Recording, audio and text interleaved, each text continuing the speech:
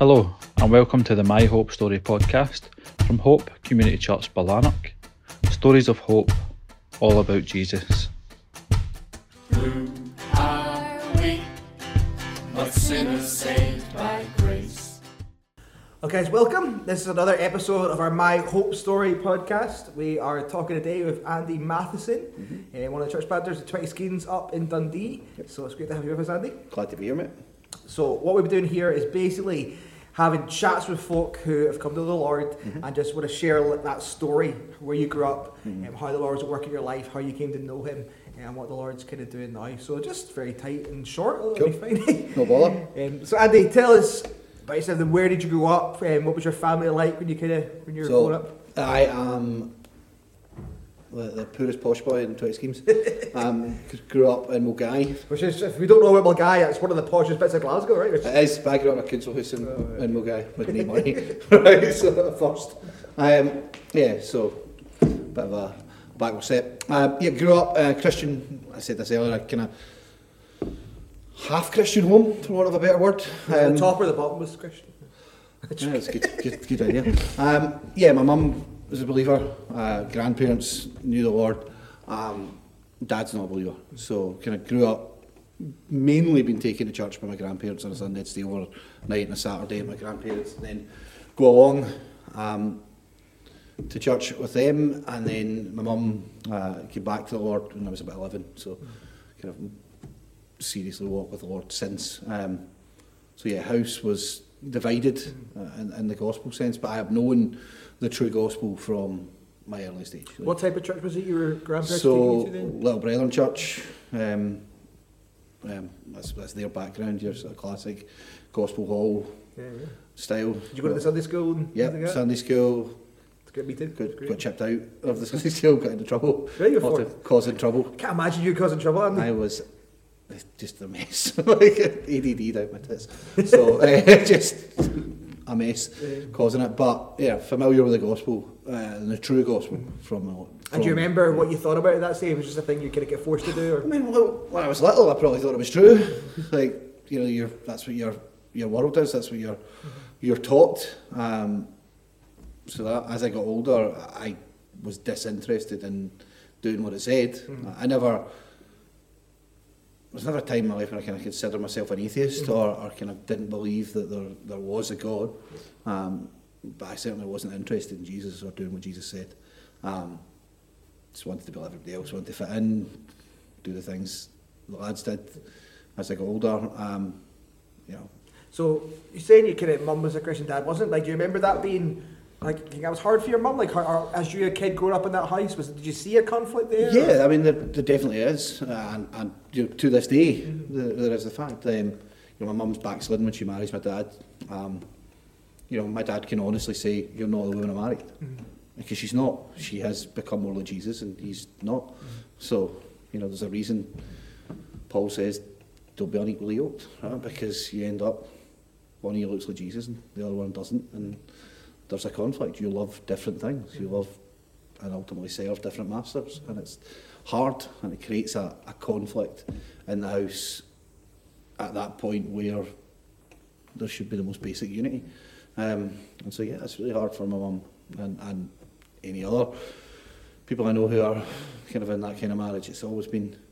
And yeah, I know, like, you speaking, I know you a wee bit, that she worked hard for that not to be... No, she's... bold. My dad's not hostile in the sense of kind of, you're not taking my kids to church, etc. He's not going himself. There's been kind of flirtations with church and with Christ at times, but himself ultimately he's more interested in work and success than Jesus. But unusually for that kind of home, all of us, myself and my two sisters, are converted. So, that came kind of the long way round. My sister Alex was converted when she was young and has walked all the way, but myself and my younger sister had a more kind of roundabout route. But we knew the gospel, both of us, from our youth, and when we were older, we didn't depart from it. So, And it was a happy family as well, right? Good home, good upbringing. And great upbringing. all of the things you'd want, kind of stable, kind, good. Dad's a great provider. Yep. So there's no issues in that kind of way. Yeah. So. And so when do you remember kind of stopping doing the whole church thing with the grandparents and maybe more taking like kind of steps away from that kind of stuff? Just high school would be the kind of most, you know, it wasn't really a fundamental change. I'd still occasionally go along to, you know, the youth club or something at the church because there was girls at it and stuff like that. So it wasn't, you would wouldn't go to anything on a Friday. But plus you had to do whatever you take to get girls, right? 'Cause well, exactly, exactly. All right. Yeah, you do whatever you can, but didn't say it worked, right? Like, you could, it's incapable of talking to them when you got there, but they were there, right? But you know that's the reality. You kind of do that. That's, you know, not too distant from, you know, many people's kind of backgrounds. But high school is the point at which I kind of turn in another direction. I start smoking pot when I'm 12. I, you know, start my what will be a kind of slow descent into drug addiction. And so what did that, like, how did that come about then? Like, young guy at 12, I mean, people are thinking that's a lot very young, maybe not, but like, how does that anymore. Like come, how'd that come about? Just pals, as with everybody. Unsurprisingly in some ways, or surprisingly some, it was my pal from the rich school that had it. He went to the posh boy school, he had pot, and we were in Killearn and hanging out together and down the woods. That was it. I had lots of rejection issues as a kid, and so maybe kind of growing up the first part of my life without a dad, whatever nonsense it was, that kind of caused it. But first time I get high, I stopped feeling sad, and so it becomes a thing I chase. And so that is probably, we'll see what's the difference between a guy that ends up in addiction and the guys that I smoke pot with. First time is, I think that experience, it meets a need in you initially, and then you're always chasing that need. And so for me, that was the kind of beginning. And did that become a regular thing then, from like doing with your mates? Yeah. And then just it begins to shape your mates as well. So you all know the guys that got high and were potheads at school. That was my friends. You know, like, you know, your kind of peer group becomes what you are. So two groups of people you kind of hung out with, the guys that play football and the guys that got high, and that was it. And so that was my journey. That kind of intensifies into various other things. So as you're going through school, were you like capable at school? Were you exams? Were you enjoying the school life? Were you able to function as a pothead and this? Or? No, I have mad ADD, and so struggled, got into trouble all the time at school. Maybe part of the kind of self-medication idea as well in there, but no, that was all happening. I was just carnage. I was expelled several times. It just was what it was. I'm bright. That wasn't like there was no difficulty issue. It was more behavioural and couldn't be bothered. And this that caused it. But I'd chucked school emotionally by the time I was like 14. So, you know, I was just waiting to get out. Which came a few years later, but yeah, I was done. And so, as you're approaching the end of school, is kind of drug use and that, has that been escalating? Yeah, it's escalating. It's moving on to kind of your party drugs, etc., your pills and other things. And I'm beginning to cause carnage in the house. My sisters are 8 and 10 years younger than me. I am problematic as school ends. 16. By 17, my parents are like, you need to go. So I ended up being put out of my mum and dad's house because I'm bringing carnage to the door, dealers, other such mess by that point. Heartbreaking for them, hard for them to do right, ultimately. Not that I was a fan of them or their decision at the time. But yeah, that was done. And so I went from Mulgai into the kind of the homo system of Glasgow, which is, if you know much on it, you don't get council houses in the nice bits of town. You don't get council houses in Mulgai on the free, unless you are, very pregnant and live in Mulgai, which I was neither of those things. And so, yeah, I ended up in a wee scheme at the back of a Kirky called Hillhead. And that was Which me. is funny enough, like where 20 schemes are working just right beside that now, Hairstains, right? Yep, Hairstains is just down the road. I know. It's where I ran about. I still know most of the guys down there. I actually don't know who's doing this, so I should actually probably, I could help them out by knowing everybody. And so, so life at that point, was that just kind of spiralling from there? Like, Yeah, 'cause I just, guess you've got abandonment issues, you're saying, and then you're thrown out your house. Can't be in a good place. The drugs not helping that either. No, exactly. And so, really, my connection with my family, other than with my mum, is done from that point. Make friends in the community that are there, but it's just the other guys that spend all the days getting high and spend their weekends getting smashed. Like, that's it for me. You know, from 17 through to 23, my life is smoke pot, get smashed at the weekend, take lots of Charlie, and you know, rinse and repeat. And do you remember having a belief in God, or was there ever moments of being like, what's going on here? Like, what are you here? Kind of moments of, I mean, one of the things that, kind of long story short, and in that sense of that brought me into 20 Schemes in the end, was that I spent 5 years in a scheme and didn't hear the name Jesus unless it was from my mum. Like, that was it. I was there. Just the only person that talked about Jesus to me was my mum. I never heard Christ's name unless it was just, you know, thrown about as a swear word, yeah. So, you know, that reality struck me when I got converted. But that was it, you know, made my pals, lived.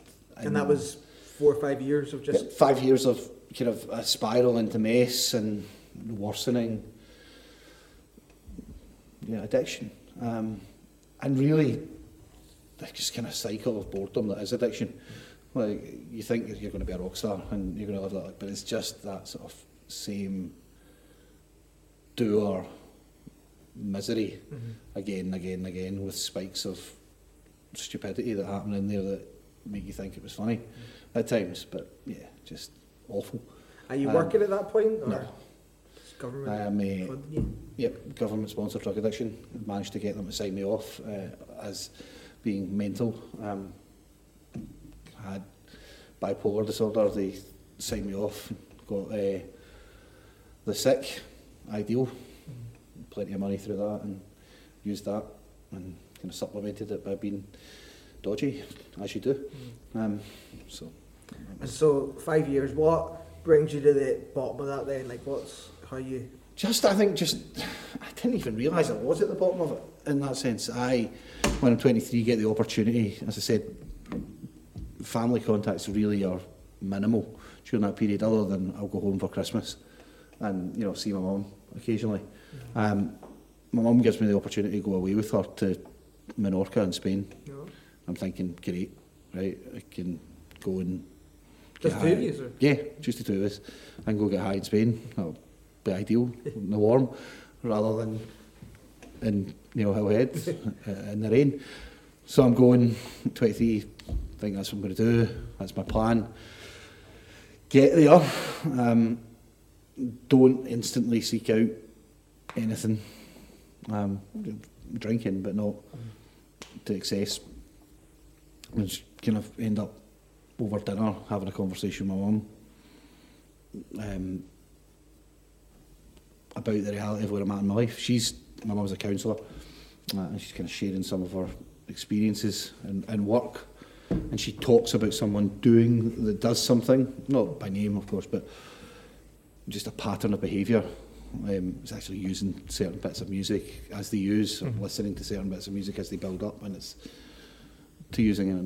It was my same. My weekend starts when I start listening to certain kind of albums on the build up to kind of Thursday, and that's the build up to the kind of the carnage of the weekend, and so that conversation sparks into a long couple of hours conversation of me just kind of spilling my guts about the reality of where I was. Like, do you think you realised how dark it was at that point? Did you want to get out of it, or no? I didn't realise it.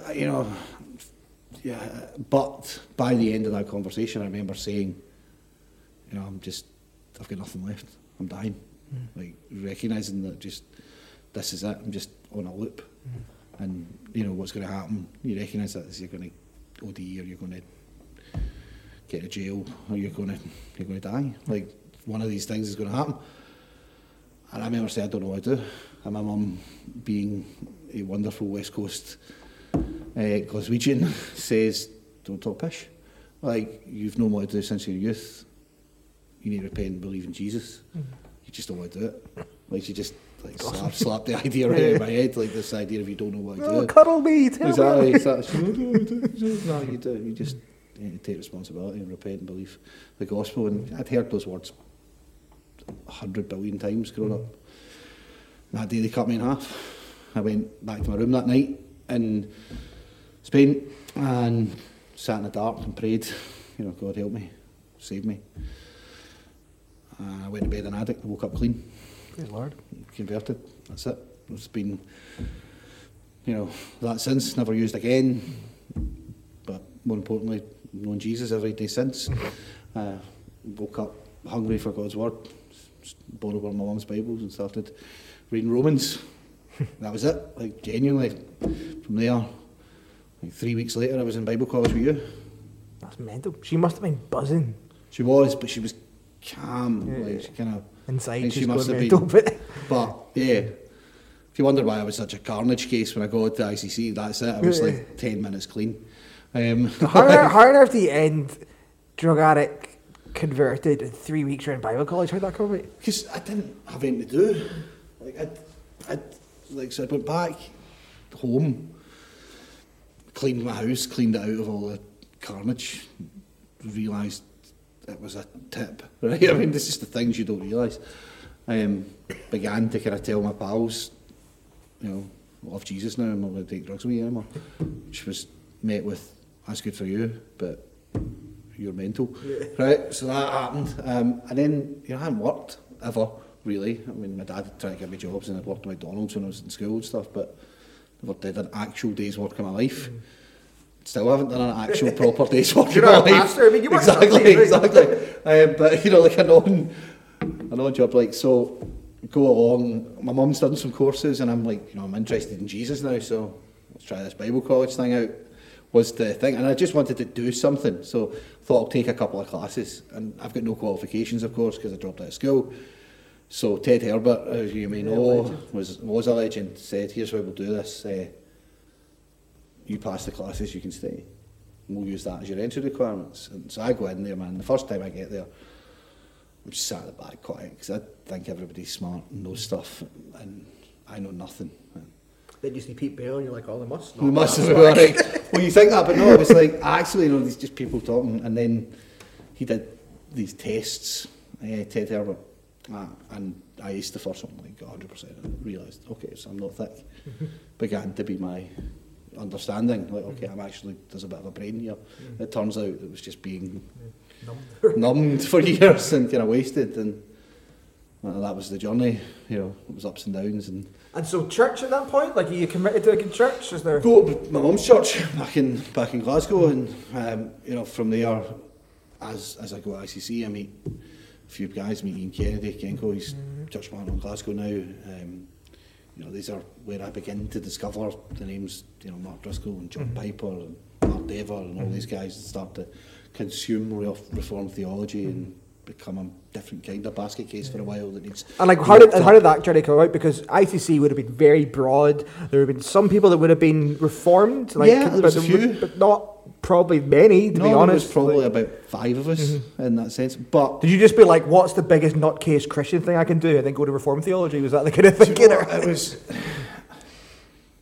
ICC was full of people, most of whom loved Jesus, but a lot of them had come from that kind of, like, I'm trying to figure out what I think about Christianity. It's been my life. Whereas I'd come from a Christian background, but I had carnage. And now Jesus had saved my life and turned my life upside down. And so I'm not questioning the Bible. I'm like, no, it's true.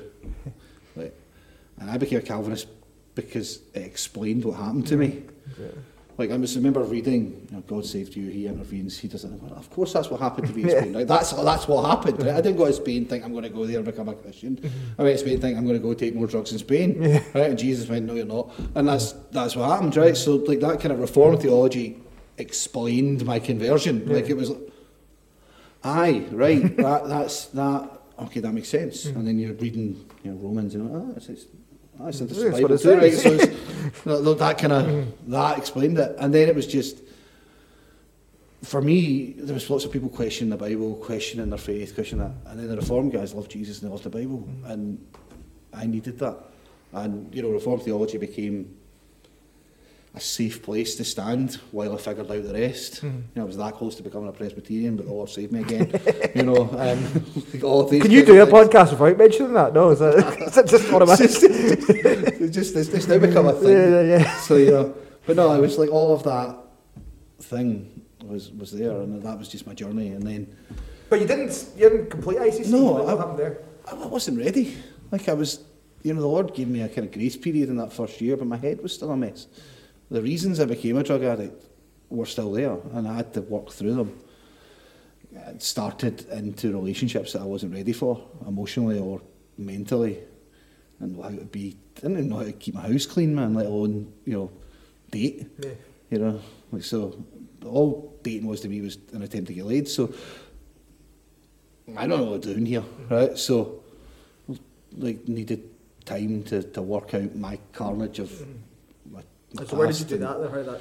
Well, I mean, there was that, and then they brought Brian McLaren into ICC, which I had a meltdown over because I'm like, I'm paying you money, and this guy doesn't love Jesus, and this is ridiculous. I'm stopping. I'm not paying you any money anymore. So I left, in that thing. But I'd also had a breakup and other things there, and I'm just like, toys out the pram, so I'm not going back. So all of that happened at the same time, and I used McLaren as an excuse. So that was ideal for me. But yeah, it was fine. Where did you end up after that? Went to Cornhill. Okay. And studied there, and that was good for me. It was just guys that loved the Bible, loved Jesus, and talked about that, and just spending that time there, preaching and figuring out that. And that was beginning to be when sort of kind of, okay, maybe I'm going to preach in the long run. And then eventually went down south to Marons, and there finished off and met my wife, and kind of went to do my placement, and I was going to talk to the Acts29 guys that I knew and go on placement with them, and then one of them said, this guy McConnell? I said no, and ended up in Mez's office in Edinburgh, and just never forgiven Steve Robertson for sending me to Mez since. And you were the first planter to be trained in midriff to be sent out through 20 schemes. Yeah. Like, how did you find that? Because 20 schemes is still carnage in many ways, but that was back in the day. Well, we were just, we went in, and to be fair to Mez, from the beginning said, you guys are the guinea pigs, right? And we'll figure it out as we go along. But they were always good with us, loved us, treated us well, and yeah, it was carnage, but it worked. We went to a place there wasn't a church, and there is one now. That's how it goes. Has it been plain sailing? No. But you look, I was saying this the other day, you can sit and you can kind of have those moments of downness. You've got another excommunication, you've got another, somebody's went off on one, and you sit there going, man, this sucks, I don't want to do this anymore. And then you have that conversation with your wife when you said it was you and me in a room and on our own, and now it's not. And you go, okay, God's good. Awesome. So that's it. So you just keep going. Like, you spoke a little bit about some of the kind of issues you were dealing with, manic depression you noticed before when you were using. Like, did those things then just go away when you were saved, or? No, depression stuff's always been a battle. I don't kind of have the manic periods. There's part of me that's not sure if I have bipolar in its classic form. I definitely have ADHD. There's a thing called, what's its name? It's basically a sympathetic disorder off of ADHD that often gets misdiagnosed as bipolar. Okay. That I discovered a while ago. I'm like, might actually be that. So what is that? What's that like for you? Well, I have battles with depression. The same as that's it. It's called rejective sensitive dysphoria. Is the thing? I'm trying to remember it. That might be what it is. I have either way. I have periods of just not wanting to get out of my bed, feeling crap. I've had them on and off through my teens onwards to today. And how long would that maybe go on for at a time? Or depends how long I am allowed to wallow in self-pity. That lessens. The more kids you've got, the less time you're allowed to do it. Right? The more children you have, and you've got 5 now? Yeah? 5 kids. Having a wife, having friends that are invited into your life who will boot you up the arse until you get out of bed and stop being, you know, all about you. It helps. Having the kids helps. It's hard to wallow in self-pity when somebody's jumping in your head. It's not impossible. I've managed to do it. But, you know, that reality is there. Does it go away? No. There are times, yeah, this job will make it. You feel it at times. Like anybody that's pastored for a while, I don't know anyone that's not felt miserable in it due to either their own sin or dealing with the sin of others.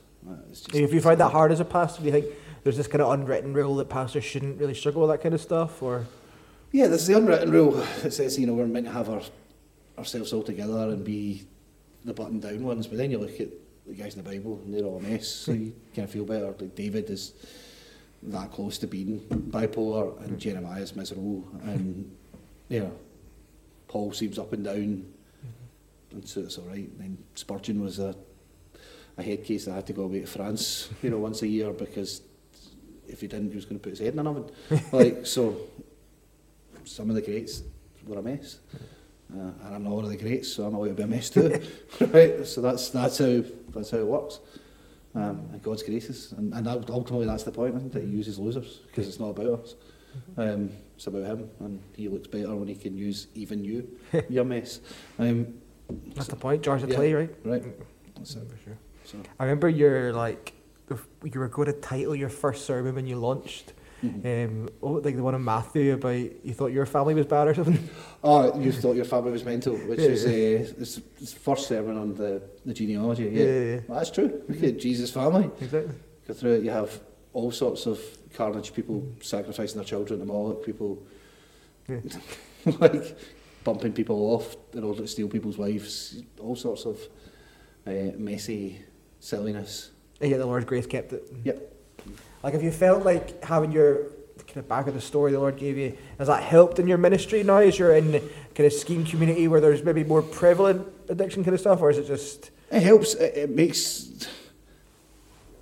All addicts are liars, right? That's a fact. I say that as somebody who's spoke lies as a second language. You're harder to bullshit.